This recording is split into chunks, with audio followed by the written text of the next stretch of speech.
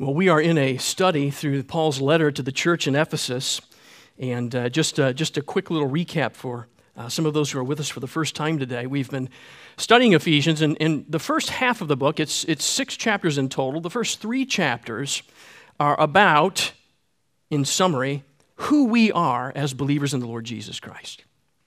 Who we are as those who have believed the gospel, been born again, and now live. We're called His church. Who we are in Jesus Christ. And then the second half of the book is, as those people, who we are in Jesus Christ, how are we then to live? How are we then to live as Christians? How are we then to live as the church, the body of Christ here on earth? So it's a pretty simple 1-2 breakdown in the first 2 halves of the book. We're in chapter 4, so we're in that second part where Paul is discussing ways that we are to then live. If we are the people of God, then how do we live? So let me just go ahead and do this. This morning, let me read verses 1 through 24 of chapter 4. We're going to be focusing on verses 17 to 24. That's going to be our sermon text this morning. But I want to read the 2 sections before that we covered in 2 sermons so that you can see how they flow, how they work together. Chapter 4, verse 1 of Ephesians, this is the word of God. I, therefore, a prisoner of the Lord, urge you to walk in a manner worthy of the calling to which you have been called, with all humility and gentleness, with patience, bearing with one another in love, eager to maintain the unity of the Spirit in the bond of peace. There is one body and one Spirit, just as you were called to one hope that belongs to your call. One Lord, one faith, one baptism, one God and Father of all, who is over all and through all and in all. But grace was given to each one of us according to the measure of Christ's gift. Therefore it says, when He ascended on high, He led a host of captives, and He gave gifts to men. In saying He ascended, what does it mean but that He had also descended into the lower regions, the earth? He who descended is the one who also ascended far above all the heavens, that He might fill all things. And He gave the apostles, the prophets, the evangelists, the shepherds, and teachers, to equip the saints for the work of ministry, for the building up of the body of Christ, until we all attain to the unity of the faith and of the knowledge of the Son of God, to mature manhood, to the measure of the stature of the fullness of Christ, so that we may no longer be children, tossed to and fro by the waves and carried out by every wind of doctrine, by human cunning, by craftiness in deceitful schemes. Rather, speaking the truth in love, we are to grow up in every way into Him who is the head, into Christ, from whom the whole body, joined and held together by every joint with which it is equipped, when each part is working properly, makes the body grow so that it builds itself up in love. Now, this I say and testify in the Lord, that you must no longer walk as the Gentiles do, in the futility of their minds. They are darkened in their understanding, alienated from the life of God because of the ignorance that is in them due to their hardness of heart. They have become callous and have given themselves up to sensuality, greedy to practice every kind of impurity. But that is not the way you learned Christ. Assuming that you have heard about Him and were taught in Him as the truth is in Jesus, to put off your old self, which belongs to your former manner of life and is corrupt through deceitful desires, and to be renewed in the spirit of your minds, and to put on the new self, created after the likeness of God in true righteousness and holiness. This is the Word of God. Now, chapter 4, as you notice, begins with this overarching command for the church to walk in a manner worthy of the Lord. And in verses 1 to 6, Paul tells the church to walk in the unity which they have already been given. And then in verses 7 to 16, Paul tells them to grow and mature in the knowledge which has already been revealed to them. And now, beginning in verse 17 through 24, he tells them to live in Christ, in whom they have already been made new. You see an approach in Paul's thinking here. So grab your sermon outlines. I think Paul's going to say 3 main things to us today. He's going to say, don't walk like the Gentiles because they're deceived in their thinking. Second, learn Christ because truth is found in Him. And then third, he gives instructions for us to put off and put on, since we have been transformed. We have been renewed. And you'll read this sermon theme. Do not live as the Gentiles live according to the old self, but learn Christ and live in true righteousness and holiness. So we're to no longer walk as Gentiles. And in verse 17, just let me read that again so you can see how Paul wades into this. Now this I say and testify in the Lord, that you must no longer walk as the Gentiles do. This is forceful language. This is forceful language. In verse 1 of chapter 4, Paul urged the church to walk in unity. In verses 14 and 15 of chapter 4, Paul appealed to the church to grow and mature in Christ. Here, Paul insists. He even invokes, I'm giving testimony in the power and authority of the Lord, telling them they must no longer walk as the Gentiles do. So Paul is telling us Gentiles who have heard and believed the gospel that they have to give up their former Gentile way of living, right? The word Gentile now is really a synonym for unbeliever. All of the pagans out there, all of the unbelievers, which these Christians were, which we were before we came to faith in Christ, but he says they're not Gentiles anymore. They're children of God, and so they're the church. They have to stop walking as Gentiles because unbelievers walk in the futility of their minds. It's not that the minds of unbelievers are empty.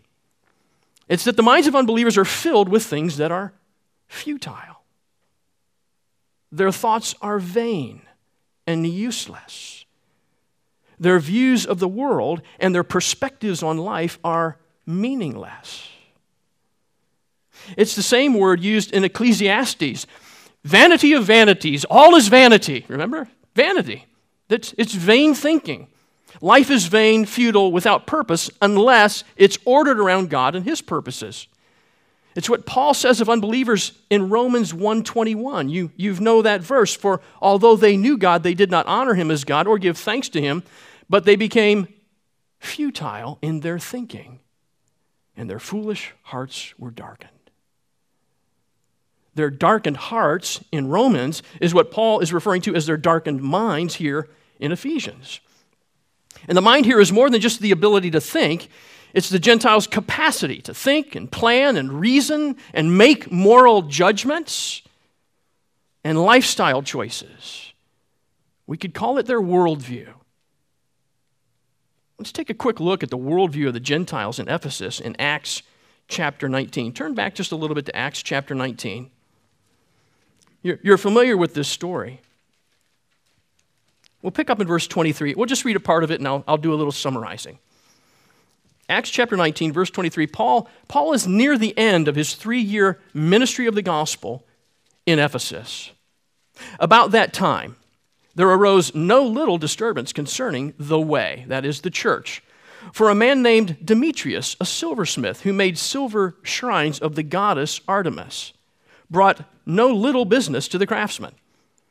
These he gathered together with the workmen in similar trades and said, Men, you know that from this business we have our wealth. And you see and hear that not only in Ephesus, but in almost all of Asia, this Paul has persuaded and turned away a great many people, saying that gods made with hands are not gods. And there is danger not only for that this trade of ours may come to disrepute, but also that the temple of the great goddess Artemis may be counted as nothing, and that she may even be deposed from her significance and her magnificence, she whom all Asia and the world worship. And when they heard this, they were enraged and were crying out, Great is Artemis of the Ephesians! So the city was filled with confusion. And they rushed together into the theater, dragging with them Gaius and Aristarchus. These are Paul's Christian companions. And they drag another man, Alexander, into the theater. And they're having a near riot. It looks like a riot to me, but the author calls it a near riot. And they get there, and Alexander tries to give a little bit of a defense and tell what's going on. And as soon as they realize that he's a Christian, they shout for 2 more hours, Great is Artemis of the Ephesians! It took a town magistrate to calm the crowd down by assuring them of their false goddess. He says, "Men of Ephesus, who is there who does not know that the city of Ephesus is the temple keeper of the great Artemis and of the sacred stone that fell from the sky? Seeing then that these things cannot be denied, you ought to be quiet and do nothing rash. For you have brought these men here who are neither sacrilegious nor blasphemers. You're on the verge of riot and will have to do something legal about that. So stop now." And he manages to quell the riot. But you see their heart given over to this false goddess. You see their city's reputation given over to the fact that we are the Ephesians, whom Artemis loves. We're the one who built her a temple on the outskirts of the city. We're the one that built a gigantic statue of her and put it inside that temple with their own hands. And our whole economy and our well-being is tied up in our worship of this goddess Artemis. Artemis is the false goddess of the Gentiles in Ephesus, and they've banked everything on her. Their livelihood, their reputations, their worship, their well-being. They were out of their minds at the prospect that their false goddess, made with hands, might be useless. They were lost in the futility of their minds. Although they didn't think so, and they were so offended by Paul and the church when they were told that they were futile in this worship. So Paul isn't referring only to their outward behavior when he says no longer walk as the Gentiles do. He's talking about their status before God. Life apart from God the Father and Christ the Son is ultimately meaningless. It's futile. You see, on the inside, the unbelieving Gentiles were darkened in their understanding, just as the now believing Gentiles in the church were, when they were dead in their transgressions and sins in which they formerly walked. We all once lived in the passions of our flesh, carrying out the desires of the body and the mind, and were by nature children of God's wrath. Chapter 2, verse 3. Until they were made alive in Christ. But the Gentiles continue to walk in that darkness. The unbelieving Gentiles are alienated from the life that comes from God because of the ignorance that is in them. It's not that they're stupid. I mean, they're running a pretty nice city from the world's standards. But they're ignorant of the life that's in God. Just as the now believing Gentiles in the church were, when they had no hope and were without God in this world, chapter 2, verse 12, until they were brought near in Christ. But the Gentiles continue to walk in that ignorance. In hardness of heart, they have chosen to know Artemis, the goddess made by their own hands. They've exchanged the truth of God for idols and lies. They're 100% culpable for their sins against God, but they do not know God. But they do continue to walk under His just wrath. They're children of wrath like the rest. They've built a temple to Artemis, which they fill with their own sexual perversions, which is exactly what the Gentiles in the church did too, until they heard the word of truth, the gospel of their salvation, and believed in Christ, and were sealed with the promised Holy Spirit. Chapter 1, verse 13. And now the believing Gentiles in the church have been joined together and are being built up into a holy temple in the Lord. Chapter 2, verse 21. You can see why they must no longer walk as the Gentiles do. Neither can we. They are no longer Gentiles on the inside. Neither are we. They also must no longer walk as the Gentiles on the outside. Paul goes on in verse 19 to say, they have become callous and have given themselves up to sensuality, greedy to practice every kind of impurity. You know, hardened hearts on the inside lead to callous behavior on the outside. You know what a callus is. You know when you have one on your hand after raking leaves all fall and forgetting to put on gloves. You just kind of slip out the garage. I think I'm just going to rake for a little while, and then I rake for a little bit longer, and I end up with these calluses on my hands. And they're hard, and you can't feel anything. They've lost all their sensitivity. These people have no feeling for the things of God. They're callous to the things of God. So they live for themselves. They live lives that God would consider impure. Jesus teaches, remember, what comes out of a person is what defiles him. For from within, out of the heart of a man, come evil thoughts, sexual immorality, theft, murder, adultery, coveting, wickedness, deceit, sensuality, envy, slander, pride, foolishness. All these things come from within, and they defile a person. That's impurity language. Jesus in Mark chapter 7. Jesus teaches, take care. Disciples, take care and be on your guard against all covetousness, that's greed. For one's life does not consist of the abundance of his possessions, in Luke chapter 12. The unbelieving Gentiles loved the world and the things in the world. I mean, they're just like we were, aren't they? I mean, there's a time in your life where you go, I really just want to be happy. And you know what would make me happy? I'm just going to launch out. I'm going to be successful. I'm going to make a bunch of money. I'll have all the things I want, and I'll be happy. And a lot of people are successful of that. And a lot of people make a lot of money. And a lot of people are still not happy. You know that. You know that this is futile. You know that this does not lead to the deep-seated joy that we're meant to have. Unbelieving Gentiles in the world are sinning, and they're never satisfied. They always want more.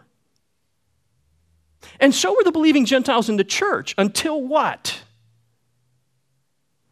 Until they learned Christ. Look at verse 20. What a unique phrase. But that is not the way you learned Christ. Not the way you learned Christ, assuming that you have heard about him and were taught in him, as the truth is in Jesus, to put off your old self, which belongs to your former manner of life and is corrupt through deceitful desires. See, Paul uses this interesting phrase saying that we have learned Christ. You in the church, you have learned Christ. And the way you learned Christ was not to continue living in your old sinful ways. Rather, when we learned Christ, we learned to live in the truth, because the truth is in Christ. But before he goes on to describe 3 ways we can learn Christ, he double checks his audience. Did you see that? He double checks his audience for those who may not have learned Christ yet. Remember, Paul ministered for 3 years in Ephesus, but he's writing this letter to the church about 6 or 7 years later. So he knows many of the saints who he personally taught Christ. But there are obviously many others in the church whom he has not met, and perhaps some are hearing this letter read in the church who have not learned Christ and are still living as the Gentiles do. The same may be true here this morning. Some of you may not have learned Christ yet. And you may have gotten the gist of what it means to be in Christ from what we've said so far, but perhaps not as clearly and simply as would be helpful. To use some of Paul's own phrases in this letter to the church in Ephesus, let me bring you up to speed this way. We, all of us, have sinned against God. That is, we have ignored God and considered ourselves more important than him. That's sin. Because God, who is the giver of life, is and must be greater and more worthy of honor than the creatures to whom he gives life. The punishment for our sin is that we are all spiritually dead. We are, as Paul says, already children of wrath under the just judgment of God for our rejection of him. But because he's rich in mercy, Jesus, God's Son, took the punishment for our sin in our place. When Jesus died on the cross, God accepted his death in the place of our death. That is, for those who trust in Jesus' sin-atoning death and his life-giving resurrection from the dead. Everyone who believes in Jesus in this way must turn away from their former sinful lives and live lives devoted to Christ. That's what we're reading now in this passage in Ephesians. And we honor God by living in His righteous ways because we love Him. Now, you've heard about Christ. And there is much more to hear, but even now, you know enough to turn to Christ and to begin living for Christ. For all who call upon His name will be saved. So I appeal to you, seek Him now, because He's a rewarder of all who seek Him. After checking the audience, Paul goes on. If you have heard about Jesus, and if you have been taught in Jesus, then you have found the truth because the truth is in Jesus. And right off the bat, we should be making all sorts of connections as a church. Paul was made, remember, everything I'm going to say now comes from earlier in Ephesians. Paul was made an apostle to the Gentiles so that he can what? Teach Christ. And we are expected to be learning Christ. Paul is God's gift of grace to the church for this particular purpose. We read all this already. Paul is making known the mystery of God's will to save and adopt Gentiles into the family of God, and the mystery of God's purpose to unite all things in Christ. He's making this known. We're learning, and in learning these things, we're learning Christ. Because we are made alive in Christ, and we are brought near in Christ, and we are the body of Christ. And Paul has been praying. He hasn't just been teaching and making known. He's been praying for God to give us, the church, the spirit of wisdom of revelation in the what? Knowledge of Christ. And he's praying for us that we would know the love of Christ that surpasses knowledge, that we may be filled with the fullness of God. He's praying that we would have a relationship with God in Christ. We have this habit. And I understand why, of dividing the word knowledge and knowing when we read it in the Bible. That it is one thing to know about Christ, and we can understand that that's true, but it's another thing to know Christ, the way I know you. I have a relationship with you. But the two are never meant to be separated. As we know about Christ, we know Him. We're growing in both at the same time. You can't have a relationship with somebody you really don't know anything about. The two are meant to happen together. We're not meant to separate them, although we can delineate the two aspects because we know people who have knowledge about Christ but don't have a relationship with Christ. But when Paul is talking to the church and he's saying, I'm praying that you know. Well, we need to know things about Christ so that we might know Christ. The two things come together in this relationship aspect, and we're to be filled then with all of the fullness of God. And you hear that and you go, and it kind of probably bounces off you. Because you're like, how can I possibly be filled with the fullness of God? If you lived my life with me this past week, it does not feel like a life lived with the fullness of God. And yet, you've been promised, dear brother and sister, the fullness of God. So apparently, we need to get after learning Christ. Because the knowledge of Him is being given to us, taught to us, so that we would hear and learn and understand and grow, not just in knowledge about Christ, but in Christ.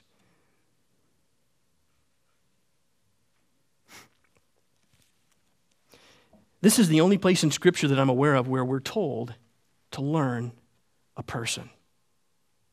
Do you see the uniqueness of that statement? Paul is addressing how we're to live our lives, and there was a time when he would have told us to learn the law, right? How are we supposed to live our lives, Paul? Well, you need to learn from the law, because the law reveals God's standard for holy living. But now, Paul tells us, learn Christ. To learn the person who has and will transform you. It's completely different. Here are the rules. Here's a person. Learn this person, and you will be transformed. You know, I remember being at a wedding one time and listening to the toast being given to the bride. And the bride's best friend described the bride as saying that, she is somebody that I've been a friend to for a long time. She's never seen a happy marriage, and she was absolutely determined for her entire life that she would never get married. If there's one thing she would never do, it would be to marry a man. Until she met a man. And she fell in love. And he changed everything for her. She was transformed, not by a law or a rule, but by a person. The same idea is present towards the end of chapter 4. Turn to verse 29. It's really 30, but 29 is a good lead-in. Let no corrupting talk come out of your mouths, but only such as is good for building up, as fits the occasion, that it may give grace to those who hear. And do not grieve the Holy Spirit of God, by whom you were sealed for the day of redemption. He says, don't behave in a way that would grieve a person. That person being the Holy Spirit. I think it's similar because, from time to time, as hard as it is for you to believe, I will occasionally do or say something that grieves my wife, that hurts her feelings, that breaks her heart. I don't want to grieve my wife. But when I do, I don't think, oh no, broke a rule. No, I think, oh my goodness, I've grieved her. I've broken her heart. I've hurt her feelings. And because we're in this one flesh marriage relationship, I'm grieved by that too. I don't go to a rule book, I go to the relationship. Following Christ is not about rules, it's about a person. By grace and the electing love of God, we're in Christ. And so we're to learn Christ. The purpose of this letter from beginning to end is for us to learn Christ, which means a couple of things. One, we are not just learning facts about Christ, we are learning Christ himself. This is relational learning. We have learned the love of Christ because Christ really does love us. We have a new identity. We are in Christ, which appears about 1,000 times in the letter to the Ephesians. Two, believers, Christians, apparently need instructions to live in Christ. Paul's writing to the church. He's writing to the believers. He's saying, you need instructions. We're tempted to fall back into our old patterns of Gentile living, aren't we? We are susceptible to falling back into futile thinking and callous living. So Paul gives us 3 instructions to grow in true righteousness and holiness, to learn Christ. Look at verse 22.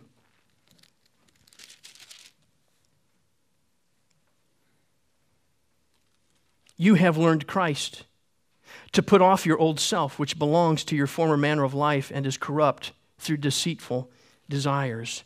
He's saying, you learned Christ, and this is one of the ways. The truth in Christ is that you are to put off your old self. The old self has not been made alive. The old self is not a renewed self. The old self is still under a sentence of death.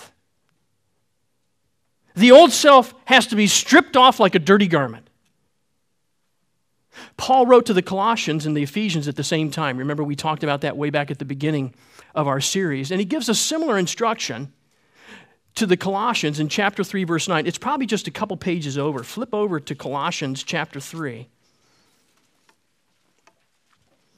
Verse 9 begins, do not lie to one another, seeing that you have put off the old self with its practices, and have put on the new self, which is being renewed in the knowledge after the image of its creator.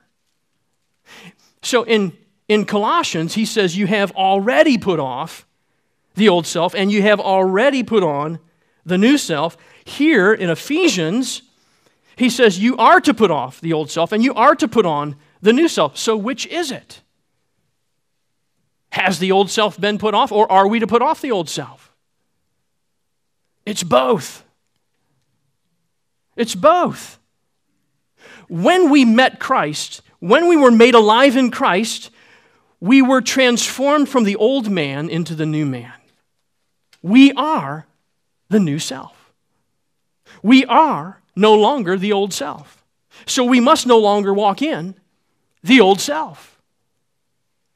We could think of this in terms of justification and sanctification. By faith in Christ, we have been justified. We have been declared not guilty, and God sees us in the newness of Christ's righteousness. But also by faith, we are being sanctified as we walk out this life. We are becoming more like Christ as we follow Him. So why bring up the old self at all? Well, He tells us. Brothers and sisters, our deceitful desires will still tempt us to corruption. There are choices to be made. We have to put off old sinful habits, old sinful attitudes, old sinful words. We need to be renewed, which is where he goes in verse 23. And to be renewed in the spirit of your minds. You see, you learned Christ this way. The truth in Christ will renew your old futile thinking. Your meaningless thinking can be made new and true. You shall know the truth, and the truth shall set you free, right? That's right. When you think of renewing our minds, this probably isn't the first place we would go. We would probably go to Romans chapter 12 and beginning in verse 1. I appeal to you, therefore, brothers, by the mercies of God, to present your bodies as a living sacrifice, holy and acceptable, which is your spiritual worship. Do not be conformed to this world, but be transformed by the renewal of your mind, that by testing you may discern what is the will of God, what is good and acceptable and perfect. You see, we need to be renewed continually. Each day. That's what Paul's describing here. This is an ongoing renewal. You need to work each day to reshape your thinking to learn the mind of Christ. How do we do that? I mean, my day's kind of busy. And in my day, there are so many competing messages that I have to sift through. So many competing truth claims. What's true? What's not? So many urgent things. So many important things. So many practical things that I need to think about. You know, it's going to take some effort and some discipline, isn't it? But what's the alternative? The alternative is to remain futile in your thinking and darkened in your understanding. And how does that work so far? We need our hearts and minds enlightened. Paul's already told us that. Paul's already prayed for that. I'm wondering if you remember, some of you, Zig Ziglar, you know, the Christian speaker. When we think about renewing our minds, Zig Ziglar would say, every now and then you need a checkup from the neck up to eliminate stinking thinking. He had kind of a big southern accent. But you get it, right? Every now and then you need a checkup, not your whole body, but from the neck up to eliminate stinking thinking. The truth is in Jesus. The truth is in Jesus.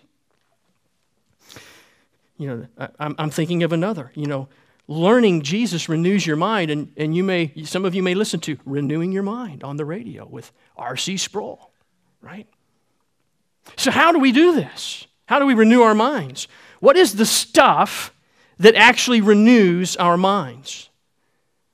It's the Word of God. It's the Word of God.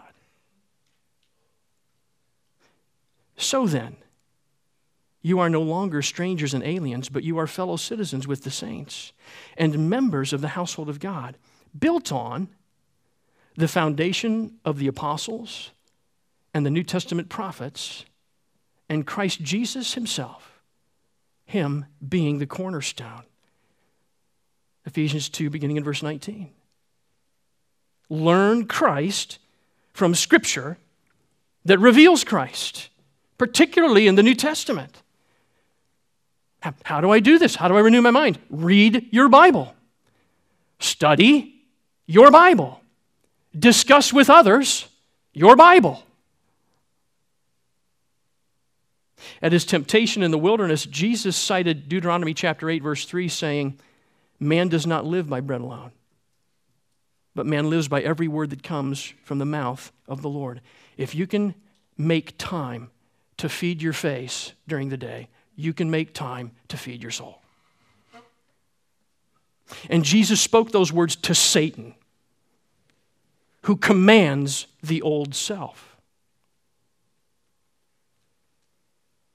Scripture reveals the mind of Christ to us so that we may learn Christ and walk in Him. Remember Psalm 1.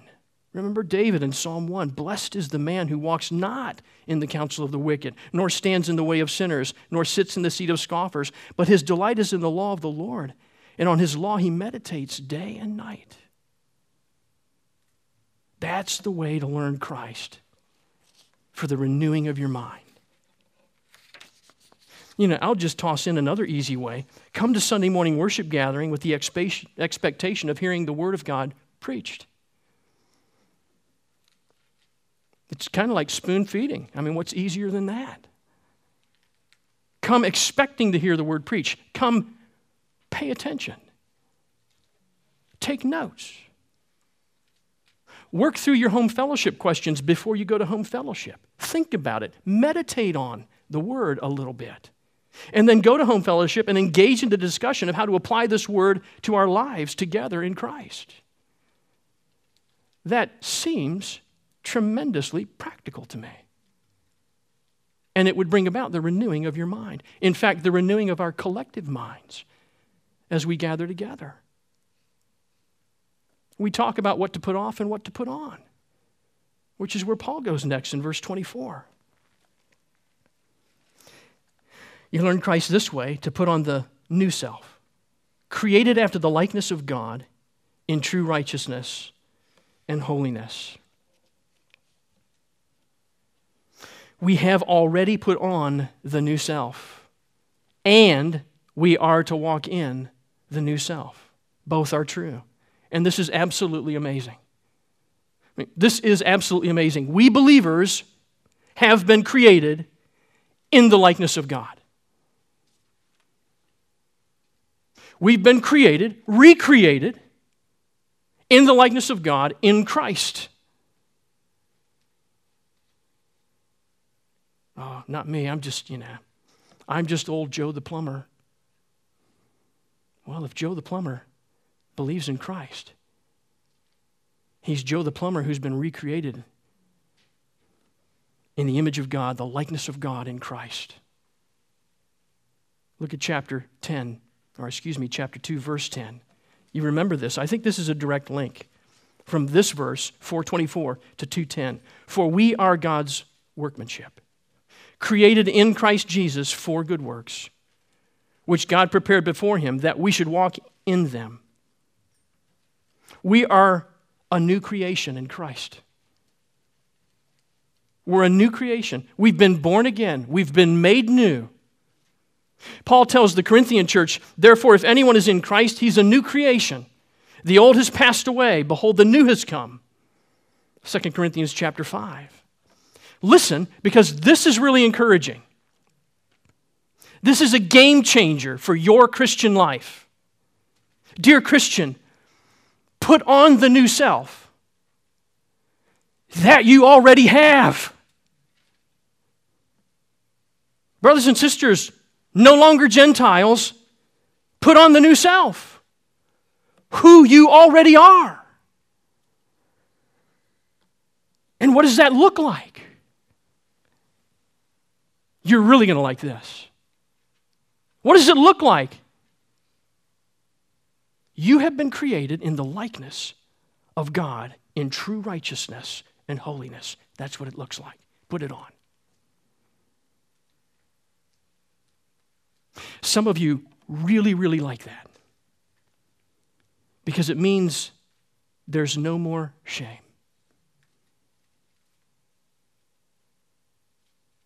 Some of you really, really like that because it means there's no more loneliness.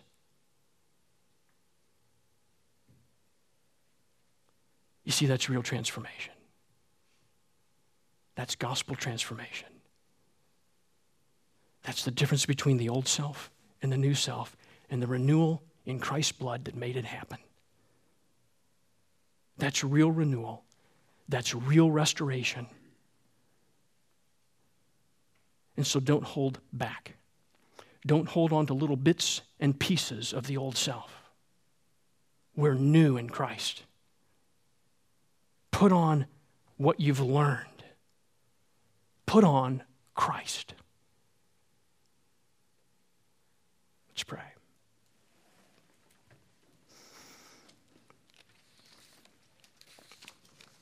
Heavenly Father, as we learn Christ more and more, bit by bit, we're amazed at your grace towards us.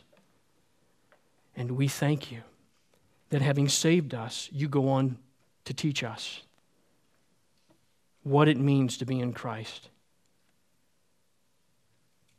Because it's beyond anything that we could have hoped for and imagined. And yet your power is working in us so that we might be filled with the very fullness of God in Christ. And so we pray that by your Spirit you'd help us to do it. To walk in the newness of Christ, to walk in our new identity in Christ, to be filled with you. Make it our heart's desire, we pray. In Christ's name, amen.